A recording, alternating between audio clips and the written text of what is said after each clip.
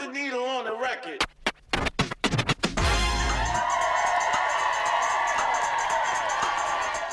Welcome to Wage Cucking with JMO. Welcome back to Wage Cucking with JMO, everyone. So after many requests about this, this will be the 2024 prediction episode, where we'll get the thoughts of Andreas and JMO on what's going on, potentially going on this year. But how are you guys? How's 2024 shaping up so far? Not too bad. Happy New Year. Yeah, I've been nursing a hangover for the past few days. I'm almost back. I think I'm at like 80%, but feeling all right, ready to go. Yeah, Happy New Year. I don't want to dox you, JMO, but I was talking to you and you said something about like a very calm New Year's celebration. Yeah, that did not happen. That confirmed did not happen. Excellent. So should we do some holiday break news first, or do we jump right into it?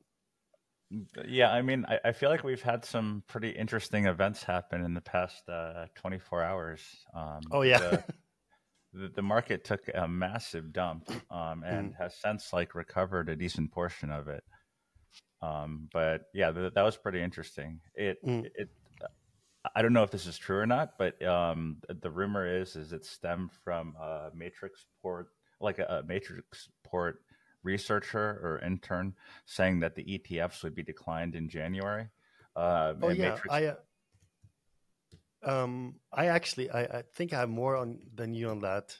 Mm-hmm. So it's from what I understand, it's let's find his name. It is Jihan Wu. No, so Matrixport is Jihan Wu's. Is it a fund? Is it an OTC desk? I don't know, but it's like some kind of entity of Jihan Wu. And let's see, the analyst that wrote it is based in Singapore and is also no longer with Matrixport. So my friend says maybe not the highest signal person. I'm not going to dox whoever said that to me, but thank you for that. So, and I'm also in it. I believe I'm in a Telegram with this person, with this Matrixport guy, but I'm not sure. So, anyway, I think they released a memo or report was released by this guy from formerly Matrixport, where the headline is just like all ETFs will be rejected, is my opinion, and of course. As is normal, everybody just reprints that, but they remove the says random dude on the internet part, and they just print it as fact. So well, JMO, you know the reaction better than me. Yeah, it got aggregated pretty quickly. I don't know the credibility of the source. I read through the article. Yeah, I don't really know. I'm also not even sure. Like, if you look at the timing, it seemed like the news had come out directly from Matrixport like a few hours before, maybe like a market purge of like minus 10%. So I don't even know if that was like the exact catalyst. Although I couldn't find any other major catalyst. I think the main thing to note though is. People were like massively over leveraged long. If you look at the funding rates for like Bitcoin, Ethereum, like a ton of other assets, essentially people were margin long on perps, paying like insane funding at the point where they were like pretty over leveraged. So like even a small market move down would cause cascading liquidations, which I think is what we saw. So I mean, this has played out quite a bit in the past, where like the market dumps, let's say like 5 to 10%, like within maybe an hour or so, and then has like a 50 to like 80% recovery, because like those assets end up getting bought up. The funding rates seem to have reset on almost every single exchange. So now it's a bit more lucrative or a bit more favorable for people that like are looking to long assets right now that are that didn't want to pay the previous funding rates. But yeah, it just shows like I feel like maybe this was in theory like a 2% downward spot move that got like cascaded to like a 10% move because just people Mm. were massively over leveraged. What Yeah, I did look at the funding rate on Binance's reset. It's like, I don't know if 0.01 is the lowest it ever gets per the 8 Hmm. hour, but Yeah. um, yeah, because you've been pretty public in the last like few months. Everybody's asking like, are you long yet? Have you Hmm. been waiting for funding, or is it just like too shaky? Yeah, I think just as a general rule, especially so like a large funding rate for being long sort of equates to a crowded trade as well. So not only are you are you paying like really high fees to long where it's like much cheaper, although you don't get like the same upside, but it's much cheaper just to like buy it and hold spot. Hmm. You're also in the same trade with like a majority of the people because like a funding skewed one way means like one side of the trade is like super crowded. So just Hmm. like as a general rule of thumb, I think it's like not the best idea to be late to a trade that's like very crowded and very expensive to do, even if there is some upside. Do you have a? Do you have if we take a? I mean, the major exchange actually. Do you have like a certain number that you would say on say Bitcoin or Ethereum where the trade feels very crowded? Because I think, I mean, 24 hours ago, it was probably, I would have said 25% per year. Hmm. Yeah, the Bitcoin funding a few days ago was like almost upwards of 100% a year, Okay. which is just pretty crazy. Yeah, for like the larger cap assets, I feel like the risk reward is a lot lower just because if you're longing something with like a lower market cap that has like less liquidity, I think that makes a little bit more sense to be paying funding if you have high conviction on it going up. Just because, like for example, you're paying like assuming like 100% on Bitcoin, it's very unlikely that Bitcoin doubles in price within a short period of time, right? I mean, it's Oh. just like historically speaking, that has like very rarely Mm. happened. But if you look at like assets, let's say outside the top 20 in market cap, those can fluctuate upwards like quite a bit to like 2, 3, 400% possibly within a shorter time frame. So the upside, if you believe in them, is a bit more in those. For Bitcoin and Ethereum, like I think I would avoid paying. I don't have an exact number, but I would avoid paying like almost any funding to along those assets, and rather just take a more conservative approach. And especially since there are like good DeFi options and stuff like that, it makes more sense to me for a lot of people to just like dollar cost average into spot and then use those spot holdings to see return as yield bearing assets on chain, and you still have the speculation of the upside by holding those spot assets. Mm. But I guess for Ether and Bitcoin, there's not many yield opportunities. There hasn't been for the last long while, right? Yeah, Bitcoin is a little bit dead. I feel like we'll get to this in the 2024 predictions, but one of my predictions is that like decentralized finance on Bitcoin takes off a bit and gets like a decent portion of the market share. So I think eventually that there'll be like at least reasonable options for seeing return on native Bitcoin. Ethereum, like your best and safest bet is some sort of like liquid staking.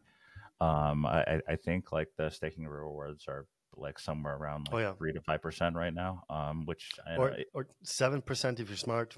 or 7% if you're smart and you look at the right and the right protocols.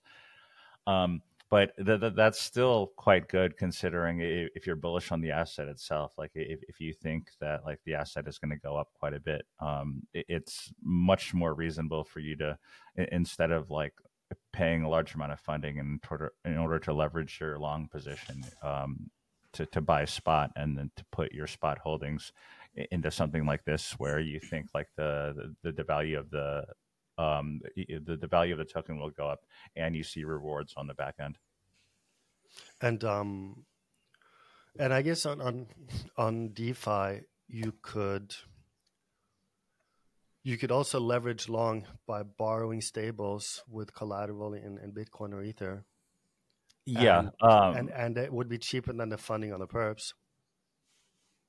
In theory, it would be cheaper on the funding and the perps. But I think in general, if you use the DeFi platforms to borrow stables, those especially when they're floating rate borrows, those floating rates will trend a decent amount upwards and sort of be in line with funding. So if there's demand for people to long, then like the borrow rates of stablecoins will increase on DeFi if like all the centralized exchanges, the funding rates are quite high, and then like vice versa too. Like I think we saw that today, where where like a lot of the funding on the exchanges were reset, and then if you look at like the big borrow lend platforms, it's a lot cheaper now to borrow stables than it was a few days ago. Yeah, and that's, I guess that is just from people. There's literally just people sitting and moving this money back and forth, right? Yeah, for sure. What what do you think is so moving? I guess we can touch on the Bitcoin stuff as well in a little bit, but just focus on this DeFi yield aspect. Like, what do you think about newer chains right now? Do you think there's any yield there, or is it still being developed, like the ecosystems, like on these new L1s, basically? Are we getting into our predictions for 2024 now? We can. Yeah, Why not? so I think one of my predictions is that there'll be multiple new L1s that maybe even haven't launched now that gain like mass adoption. Their token gets to maybe, let's say, like 1 billion in market cap. They get like hundreds of millions, if not billions, of dollars in TVL in DeFi and like on-chain related protocols. So yeah, I think I guess one of my other predictions. This is like going a little bit back to what we talked about before, or I guess what I talked about before with Ethereum. But I think Ethereum continues to bleed, at least for the first part of the year compared to other layer ones, until maybe like EIP 4844 comes out, or there becomes a new like paradigm changing use case for Ethereum, whether it's like a specific layer two or a specific protocol. But other than that, it just feels that like all these new layer ones with, in theory, better technology that can process transactions faster, that can process transactions cheaply and efficiently, will gain a decent amount of market share versus Ethereum unless something changes. And I guess that goes back to sort of the triangle there, where one of the sides is decentralization, but Mhm. does it matter? Do you think people will care, or is it just throughput that matters for DeFi? I think people will care to some degree, but not to the degree where Ethereum will really be competitive. Just because I feel like decentralization isn't on like a binary scale, whereas like a lot of the layer ones that have higher throughput, lower fees, they um, are becoming more decentralized. We talk about like Solana and stuff like that. Like I feel like Solana is quite a bit more decentralized than it was like a year or 2 years ago. There's more people running validators. There's quite a few different liquid staking derivatives where people can basically spin up their own liquid staking derivative and essentially run their own validators through like a third party. That coupled with the fact with like a lot of the liquid staking on Ethereum has been concentrated to maybe like 1 to 3 major protocols. Like we look at how much is staked on Lido. We look at how much is deposited on like something like EigenLayer. That doesn't necessarily bode well for like the theoretical decentralization of Ethereum compared to other chains. What do you think about all these Cosmos chains popping up?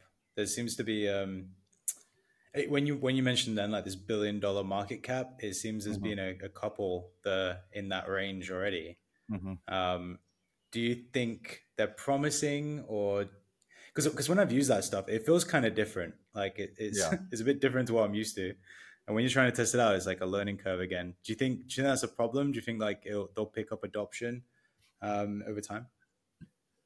I think with Cosmos specifically, I think it's like a pretty interesting test case. I think my prediction for Cosmos is it loses. I'd say maybe it falls out of like the.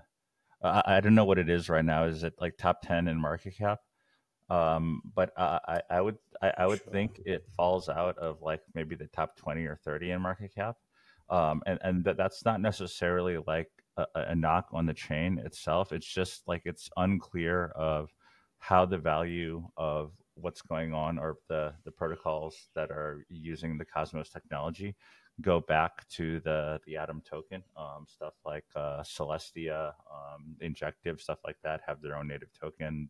Like if they really take off, I feel like the value that they accrue goes back to their native token rather than like the Atom token. So um, I feel like the Atom developers or like whoever thought of this model didn't really think it all the way through. Where essentially that their goal should be more to drive value back to their own native token rather than like the protocols or the use cases being built on Cosmos.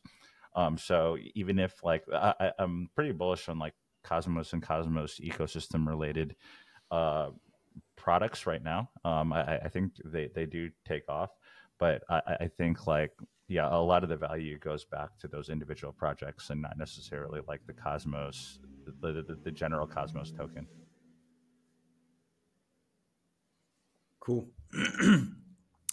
Maybe let's touch let's move on to some Bitcoin related stuff. I know you had some thoughts about this, Andreas, about where you think things are heading, and I know it was mentioned as well the DeFi stuff on Bitcoin as well, which was touched upon a little bit ago. But yeah, Hmm. Andreas, what are your strong predictions when it comes to Bitcoin in 2024?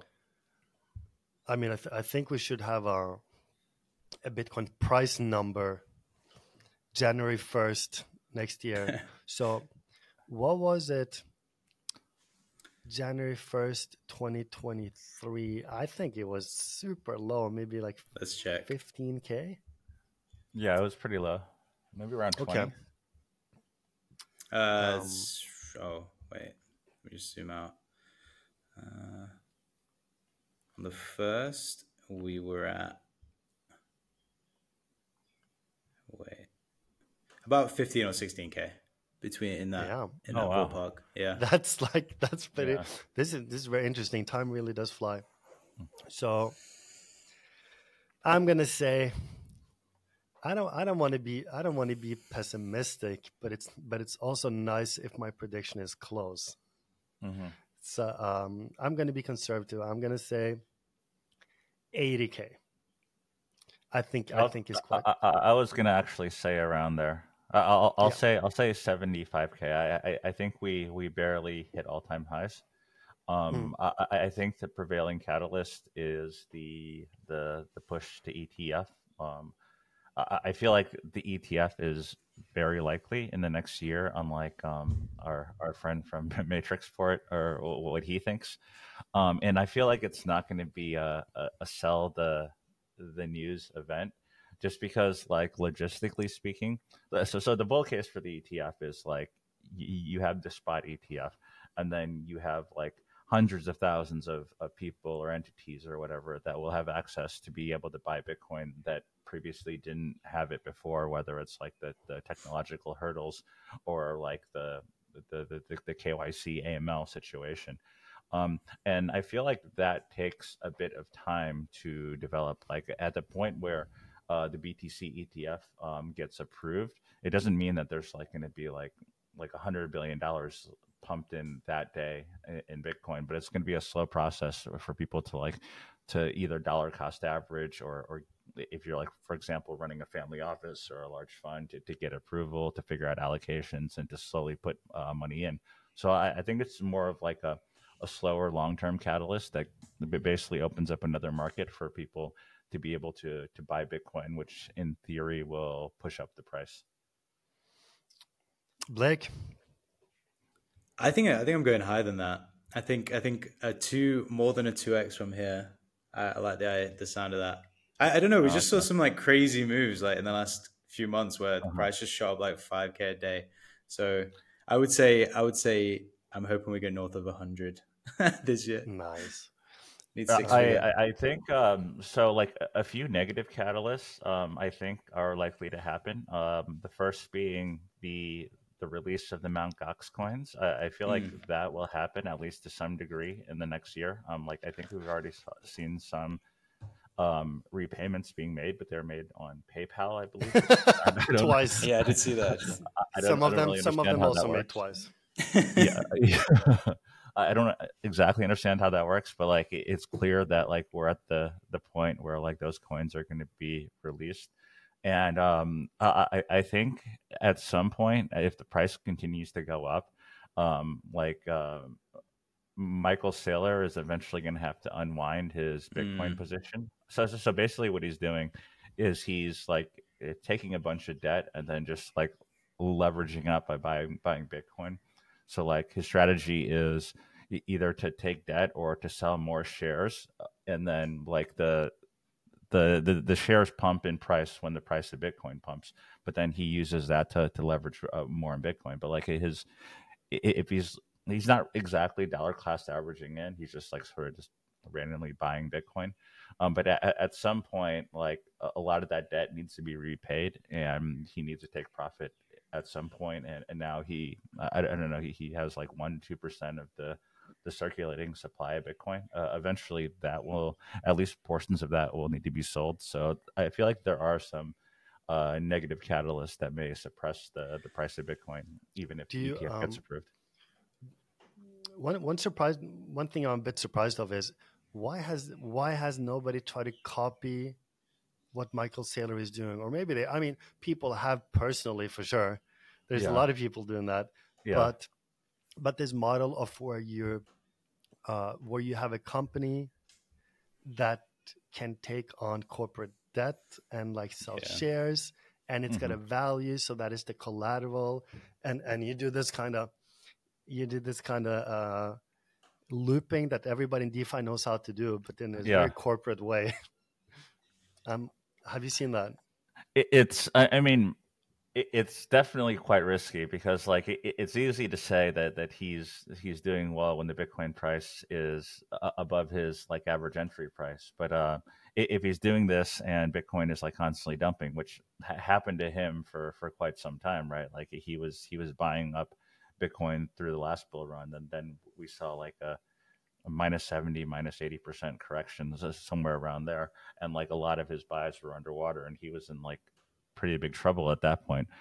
So it's definitely risky. And then you also need to have like a very large publicly traded company where like Hmm. your shares. I feel like a lot of those companies are actually like building something or doing something and don't really have like that their mandate isn't really to leverage loop on Bitcoin and abandon their core Right. business. So like Mm. What about it's Yahoo? Maybe. yeah, like possibly. I Okay. guess what does a MicroStrategy office look like? I'm very intrigued like what goes on there because surely it must be like the weirdest work environment in the world. Like you're not really supposed to do anything. You just stare at Bitcoin price all day and be like, oh cool, like we're making money, guys. Cool. Yeah, yeah. I have no idea. I, Like Don't they I do? I'm not I'm sure gonna what goes assume. on there. I'm gonna assume. I mean, as far as I know, they still have some kind of a Yeah. product that is the MicroStrategy product, but in Mhm. in all seriousness, I would guess it's a bunch of guys sitting there calling people to try to get them to buy shares and to give them affordable debt. Yeah. I mean, that Yeah, must be the their business. strategy is basically just to see if they can scale it even more by like increasing the share price, selling more shares, or issuing more debt, using that debt to buy Bitcoin, and hoping the Bitcoin price will pump. But eventually, I feel like they're going to need to unwind their position in some way in order to like. I guess it depends on how degenerate Sailor like really is. Maybe he really believes and will never unwind anything. Just like if Bitcoin crashes, then like he'll go to zero or whatever. But I feel like he needs to be he has like a financial responsibility to do well for a shareholder. So like I feel like that means he has a financial responsibility to sell his Bitcoin at some point. Or does that mean you can never sell because he's such a central figure that even announcing that you're going to unwind something Yeah. will basically reduce the value of the company by Yeah. more than that event would have brought you in, right? Yeah, it's possible. I mean, if he's announcing that like MicroStrategy is selling instead of buying, that's going to cause like quite a bit of a sell off in the market, which reduces their spot holdings by a lot, but then also will reduce their share price by a lot. So yeah, it's a tricky situation to be in. But what if you find someone better though to buy it? Like he announces that he's selling like 20% of their holdings to like the Saudis or something. Like we need some sort of catalyst like that, you know. This that is actually really good. I hadn't thought of that. Yeah, it's Jamo, it's sort of like the Shiba Inu situation, if you remember. That there was one guy who just owned so much Shiba Inu, and he had bought it for nothing. You could see it on Uniswap or something. But the problem is, like, this guy cannot sell, because it's all on DeFi. Everybody's monitoring his wallet. Yeah. So you just sat there, and you just really can't do anything. Yeah, it's a tough situation, and it becomes even tougher. It seems like MicroStrategy is continuing to accumulate Bitcoin, right? So, like the bigger their position is, like the bigger the focus is on what they're doing with their Bitcoin. Like I would say a few years ago, like Michael Saylor was, I mean, like sort of like a new player in the space, right? I mean, his position wasn't as huge relative, but he's accumulated quite a bit now to a point where like even them selling like 5 to 10% chunks of their holdings will cause like a massive market move down. Yeah. Let's discuss. I know you mentioned this earlier, Jamie, the DeFi thing and what's going on Bitcoin as well. While we're on the topic, so like in the last couple of years, there's not been a bunch going on, but it seems like last year things started murmuring a little bit, and there seems to be a little bit more action growing there. So what are your predictions when it comes to DeFi on Bitcoin? I think, well, I feel like now DeFi on Bitcoin is like pretty non-existent. I think that changes quite a bit. I think it takes off with stuff like Stacks with our buddy Paul Stork's Drive chain once that comes out.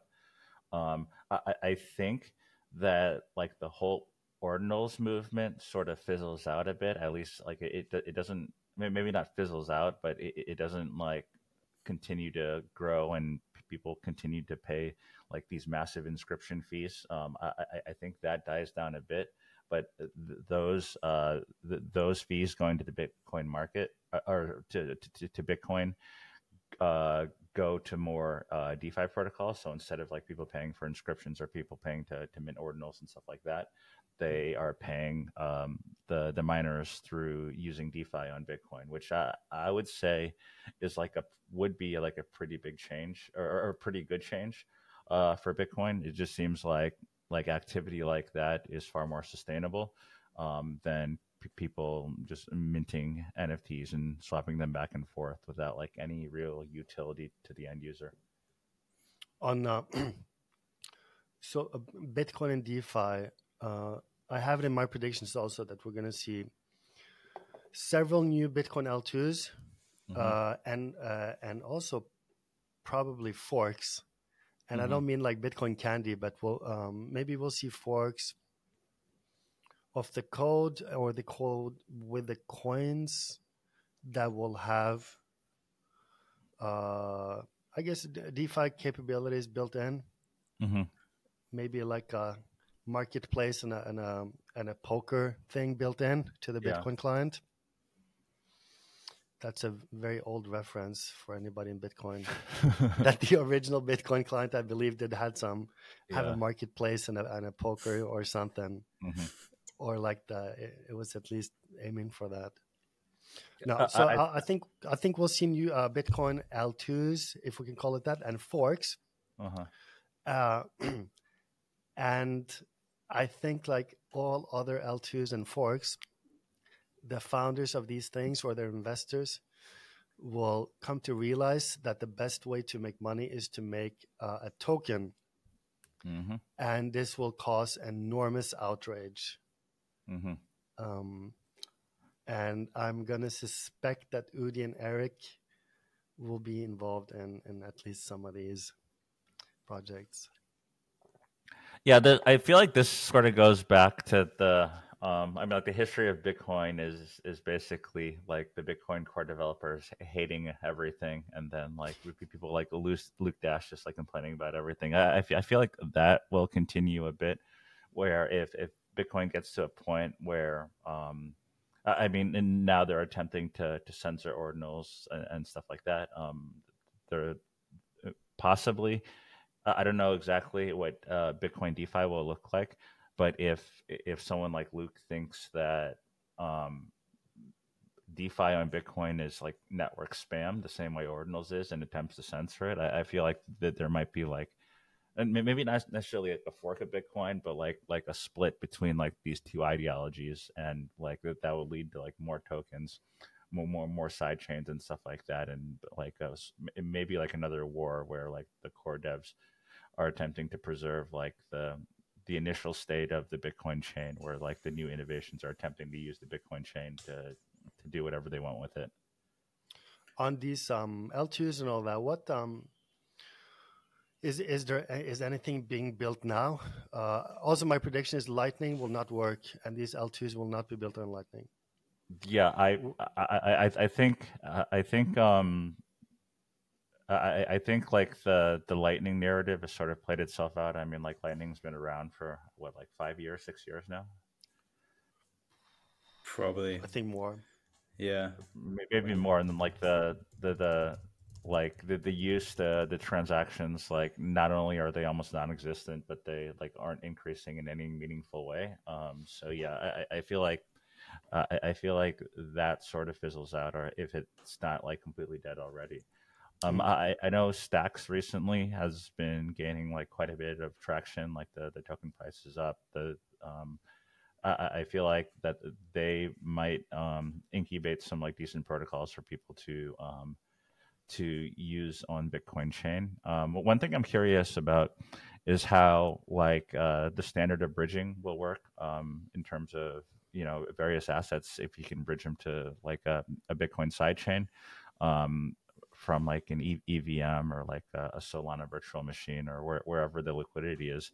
I wonder like how that standard will be built out, and if there will be any issues. Like I know we talked about in the past that like the biggest hacks are on bridges, right? And this is essentially new technology, right? Like we we're right now we're mostly bridging like EVM to EVM, but it seems like a pretty big technological hurdle to start bridging from an EVM to like a Bitcoin sidechain, and having like the assets hold one to one and not be exploited anyway. So to a point where that might get like built out and used quite a bit. And another thing we talked about before is like if the future is truly multi-chain, there's going to be cool stuff you can do on like multiple chains. So like if you want to execute a transaction, or you want to execute a borrow using collateral on one chain, or like an asset on one chain to trade on another chain, I don't see why that wouldn't happen with like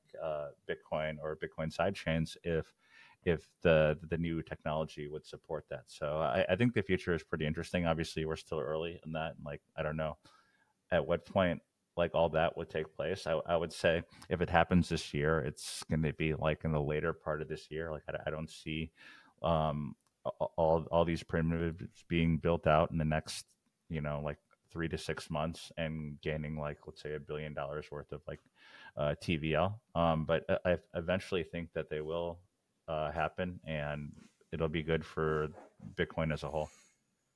And yeah, I have it on my predictions notes here that there's going to be cross chain. I mean, like you said, it may not happen that quickly, but that there's going to be cross chain liquidity, and I believe initially between all EVMs, maybe they managed to get Solana in there, Mm-hmm. which means you can use collateral or one chain, or you can maybe you can even somehow like provide liquidity on multiple chains at the same time. I'm not sure. This is difficult stuff, but we talked about this before. It is technically possible, and it will be done because this TVL liquidity leakage, where it's being too spread out, will dissolve itself, right? It's just beneficial to everyone. But I did not consider that it will include Bitcoin. But now that you mention it, I think that's natural. There was actually a bridge that launched the other day, right, between BRC20s and Solana. Someone launched that. I saw like one of the Solana co-founders tweeting about it.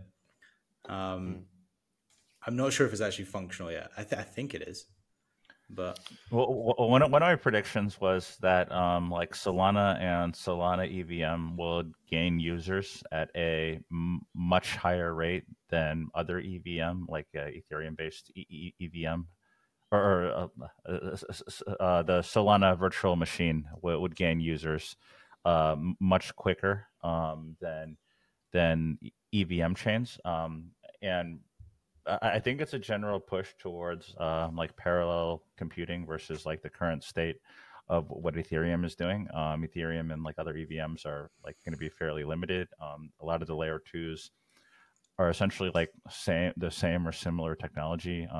I feel like they become redundant in a way where like, yeah, it's cool. We have Arbitrum, we have Optimism. We're going to have stuff like Blast, Darknet, ZK Sync, stuff like that. But it's not clear if they can all coexist and fight for the same market share where they're technically inferior to the new layer ones that are popping up. Then I'm going to add to my prediction, which is there will be not one, but multiple EVMs that allow for transactions to be validated in parallel. And that will happen by just a small modification to the transaction format, where you somehow declare, like you say up front, what accounts you're going to interact with, and it's going to be sharded automatically.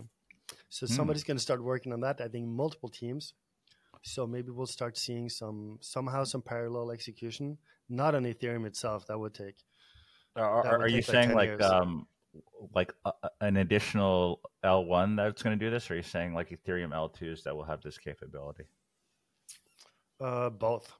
Oh, you think both will happen? Starting with an L1, I'm going to say, Emin, if you're out there, I know you're working on this. If you're not, you need to get starting working on this, because you can have parallel execution. You just need to know which part of the blockchain is which accounts are going to be modified by the transaction. Yeah. Because then you make sure to not run transactions in parallel that change the same part of the state.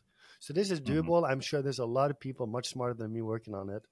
But and my other pushback is that Solidity it's very, very easy language to program, and we have so much battle tested code for EVM that is working with huge amounts of TVL.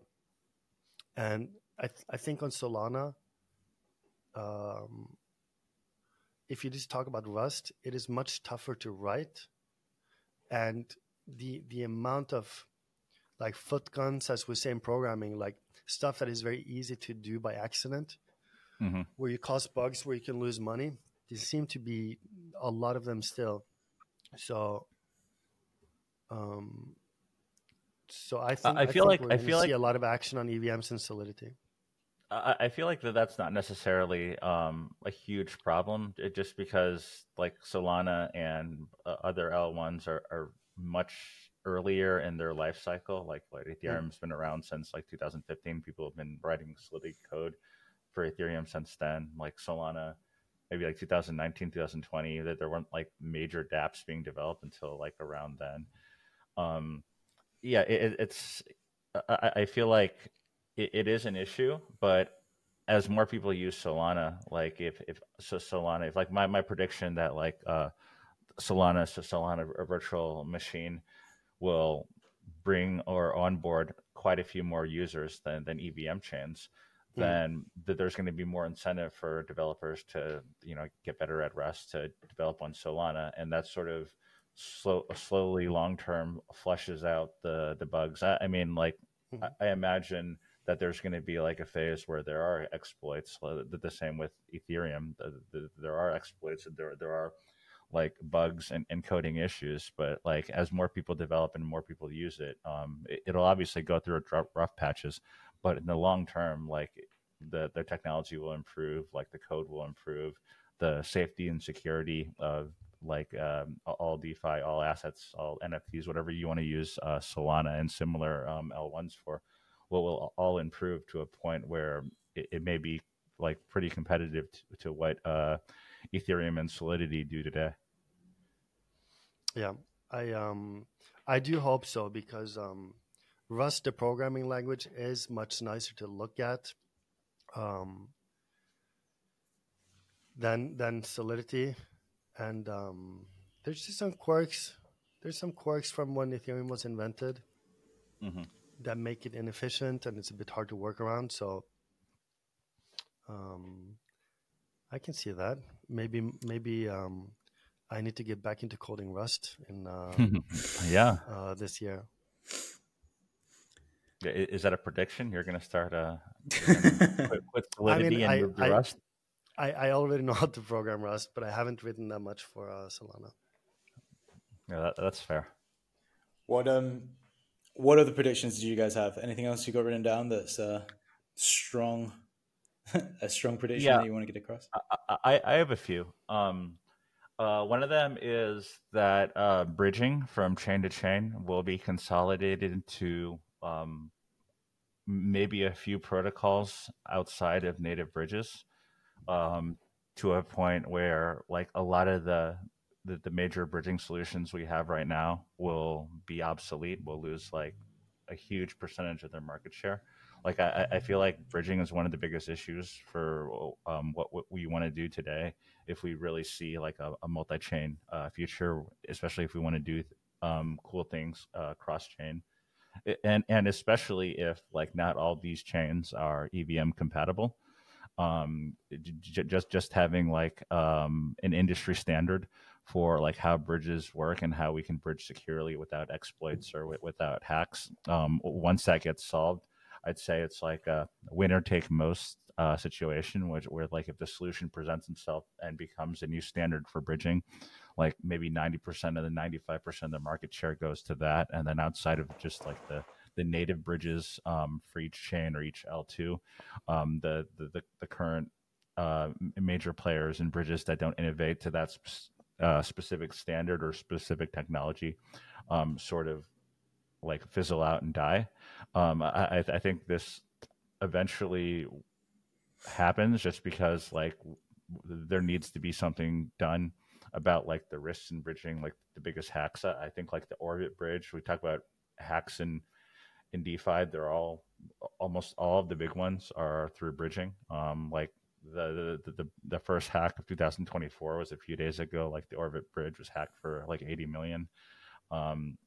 Last year was multi-chain, right? I feel like at some point the industry is going to figure out a sort of like safe and effective bridging standard, and like the protocol that develops that will gain a majority of the market share. And I would certainly hope so, and I hope that includes Bitcoin as well somehow. Yeah, and I mean we've had Brian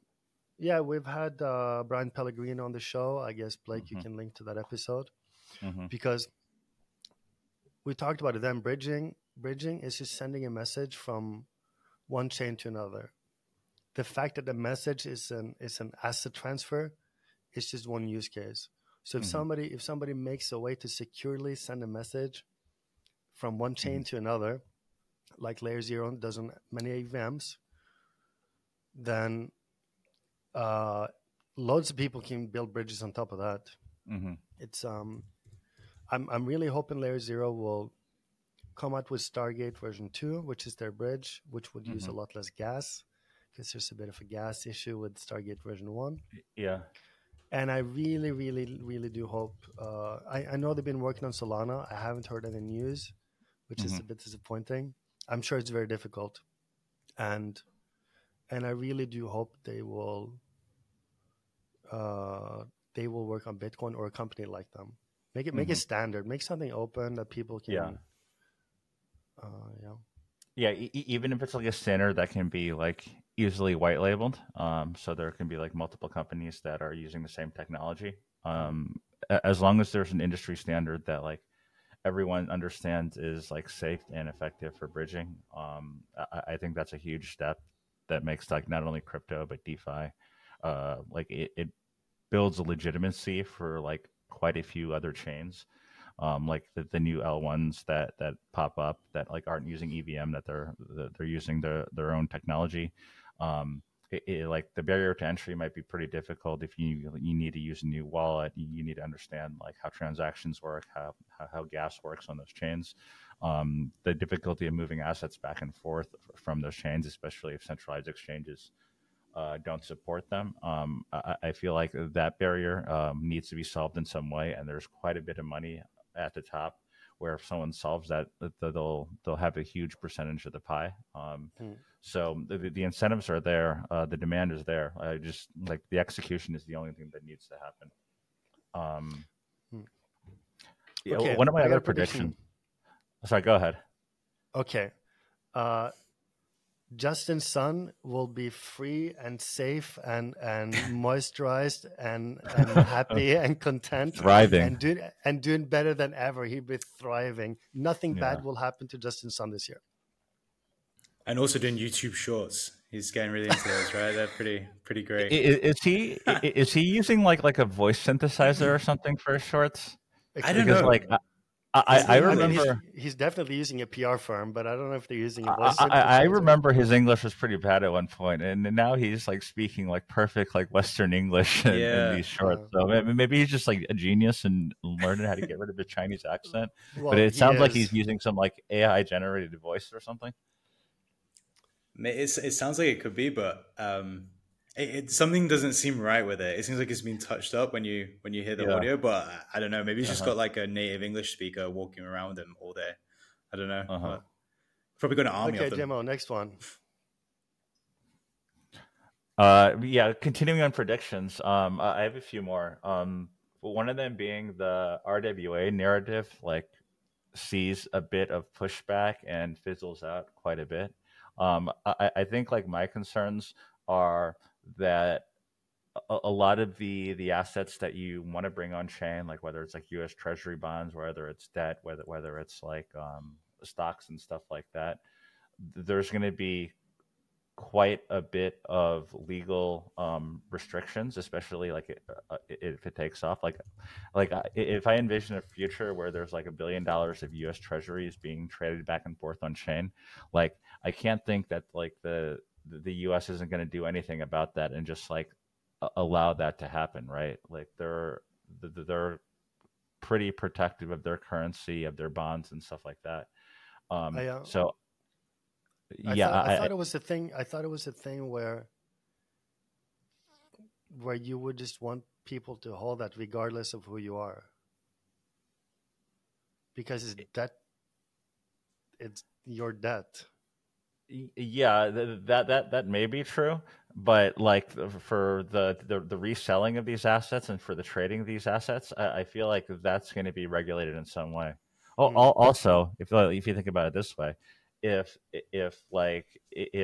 the assets are traded back and forth on chain without KYC, like we talk about like in the past episode, like Binance got in a lot of shit because they were facilitating like accounts for say terrorist organizations or something like that. Like I feel like the U.S. government might not be happy if suddenly like Hamas owns like a certain percentage of U.S. debt and it's like buying it on chain. I feel like that might lead to some issues, but it's not necessarily limited to like U.S. Treasuries. I'm just thinking like a large cap like S&P 500 stocks and stuff like that. Like those. That's different.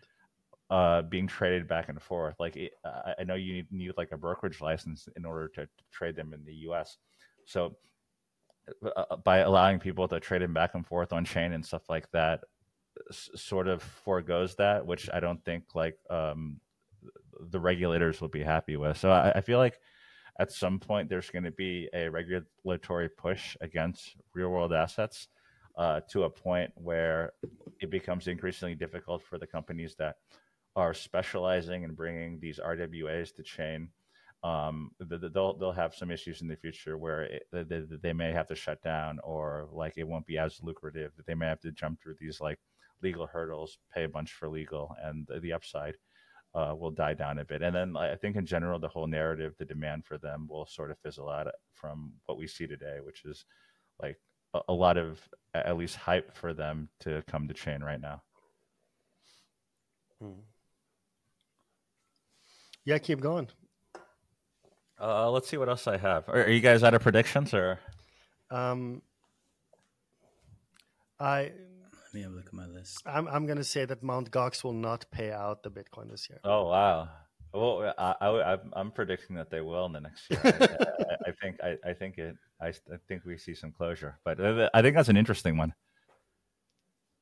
So one other one I have is DEX volumes will gain quite a bit versus the centralized exchange volumes. I think like the DEXs that we have now or that are being developed are getting refined quite rapidly in a way where you can eventually be able to do essentially whatever you want on a DEX, and it'll be like very similar, if not the same, user experience, safety and security. And then also there definitely is like a certain percentage of the market that are willing to pay some sort of premium to not have to interact with a central entity in order to trade. So like stuff like GMX, DYDX, like Jupiter on Solana, anything that's like building new trading primitives, whether it's like perpetuals, leverage, like options, trading synthetic assets and stuff like that, that add new use cases. And also I think that like a lot of these DEXs are either being built on like Ethereum layer 2s that have like a higher throughput or like alternate layer 1s. So like for the more sophisticated trader that cares about stuff like latency, and they don't essentially they wouldn't enjoy the DEX experience in an Ethereum base layer.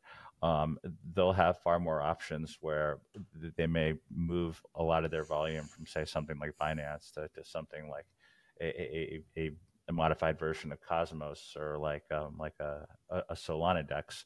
And I feel like maybe centralized exchanges will hold their market share in terms of volume, but if there's like a pretty big bull run where volumes go up quite a bit, the majority of those volumes and the fees paid will go to on-chain products rather than centralized exchanges. I think that's I completely agree with the prediction, and it's really nice because if you think about it, when you're using a centralized exchange and you go to the form to withdraw your money, you always, when you click the button, you always know there's a chance that it's going to be like, oh, we need to refill the hot wallet, or you have some kind of a limit you didn't know about. We got to ask you some questions. There's like something going on. You always have this thought, no matter how long you've had your account on all these exchanges. It's just the way it is. But when I use these, the DEXs, even like the perp DEXs, I don't actually know how decentralized they are or not, but I feel much better clicking the withdraw button on these DEXs than I do on a centralized one. And I think that's a huge deal because everybody feels like this. Yeah. And that would be great, I guess. I mean, at some point, we will move into a world where you just have stable coin issuers who can take a wire transfer, and then that's it. Yeah. I mean, it could take a long time, but it's very positive.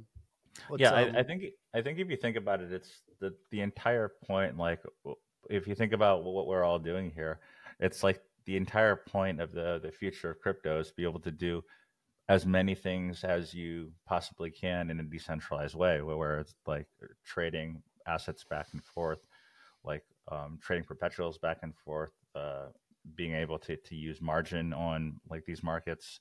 Mhm. I feel like that's the entire purpose of crypto and what we're building towards, and like the Mhm. technology will only get better from here. Like if we look at like the first decks that came out in like what 2016 or something like that, like that's only like 6 7 years ago. Look how far we've come, and then like Yeah, it's I feel amazing. like the technology moves in like a logarithmic way, whereas if there's more demand for it, there's more funding for it. Like people are going to build up this technology like at a much quicker rate. So like your average decks in like 2000 at the end of 2024 might be like a completely different user experience than what we have right now. At the Like you said, at the current rate, they are innovating so fast on the dexes, and especially the perp dexes. I don't use any option stuff. They're Hmm. innovating so fast. I mean, they will surpass the user experience of Binance this year. The user Hmm. experience of Kraken has been surpassed a couple of years ago. Hmm. But yeah, I mean, what has Binance been adding lately? I mean, it's Yeah, a perp dex. They have cross exactly. margin, all this stuff, and they've added Yeah. like T-wapping. Dude, Hmm. these dexes can make T-wap functionality in like a weekend. Yeah, and I feel like the point there is I feel like there's definitely an upper limit for the centralized exchanges, like how much they can really innovate. Like if you're running a centralized exchange, you can only do so much. I mean, you can add some cool features and stuff like that, but I feel like they've been around for like about a decade, and that they've integrated like all they can integrate. Like there's definitely someone at Binance or like a team at Binance. They're just like, how can we add features to our exchange to improve the user experience? And this has been going on for years and years and years. So eventually, I feel like they're going to run out of like good ideas and start just adding stuff just because they have to, or just because they can. Whereas like on Dexes, um, I feel like we're sort of in its infancy. I mean, like we've had Dexes for a while, but like a lot of the Dexes that like are really good technology right now haven't been around for that much time, and they have like a decent amount of room to grow. How long Yeah. until a Binance listing doesn't doesn't mean anything anymore? Do you remember when Coinbase listings Yeah, stopped mattering so much? That was like a thing for a while. yeah, When yeah. when will I, that I end? I feel like that's a pretty good prediction that like centralized exchange listings will matter less and less for Yeah, price. Mm. Um, like but I mean, it's true for the past like 5 years. It's become like less and less important. Like, if you look at like the assets being listed on like the major exchanges and like the pump because of the listing, they've gone down quite a bit over time. Where like in 2017, if you got listed on Binance and you were some like obscure shit coin, your coin was going up like a thousand yeah. percent no matter what. Whereas now it's not necessarily the case. I guess also the the the listing procedure is a bit more refined now that we understand like what tokens and digital assets are. Like a lot of exchanges aren't just listing complete garbage just because they have like some volume. Although I mean, a lot of the meme coins now are being listed on major exchanges, so that might not be completely true. But yeah, I feel like once liquidity moves to dexes, like the whole we got listed on a centralized exchange, therefore like our token is more valuable thing sort of dies away a bit. I have one more prediction actually. Um, my final prediction is that stablecoin volumes on Ethereum drop out of the top five in in total transactions next year in terms of like total transactions versus like other chains. Like the general thesis, like now I think it's like second or third. Either Tron or Solana is higher based on the given day. But I just feel like there's a group of people that aren't using decentralized finance that are essentially using blockchain as a method to transact dollars back and forth. that need like the cheapest and most efficient way. And a lot of these, like we talk about, like uh, these parallel computational chains, like the ones at higher throughput, the ones that you essentially pay little to no gas to do these transactions. At some point, it's not going to make sense. Like even today, where gas is low, you're still paying like $4 to $5 to make a transaction, which is like okay if you're making like $100,000 transaction. But if people want to start transacting like a few dollars on chain using stable coins, like if I want to buy a coffee, I know it's an old meme, like eventually you'll be able to buy coffee with your Bitcoin, but in theory, it's a use case to be able to have a stablecoin wallet and just like go to a shop and like buy a coffee. It's not pragmatic right now on Ethereum, and even a majority of the Ethereum layer twos, it's not pragmatic. And even if like Ethereum improvement protocol 4844 comes out, like I still think after that, like the Ethereum base layer won't be pragmatic to send these like smaller transactions. So eventually other chains will see the demand for that and capture that market share to a point where the only major stablecoin only transactions that happen on Ethereum are either like DEX swaps, or like these large, institutional grade, like 6-7 figure transactions, and everything else will be on other chains. I think if that's all the predictions, I think that's really good. I mean, if you think about, I mean, we didn't. I was going to ask what you think is going to happen with Aptos, Sui, Linnea, like all of these Solana killers. Yeah, but maybe it's not even relevant. If I had to make a prediction there, I would say like at least a few of them would gain like a pretty big market cap. Like I talked about earlier about how like 2 new L1s would get $1 billion market cap. I think I don't know the market cap of all those right now, but I'd say out of like the basket of like Linnea, Sui, Aptos, like Monad, Say Network, at least 1 or 2 of those will gain like $1 billion market cap as well. Well, I mean, in that case, you should just go ahead and buy all of these shit coins because it just not because Sui's like 75 on market cap. So yeah.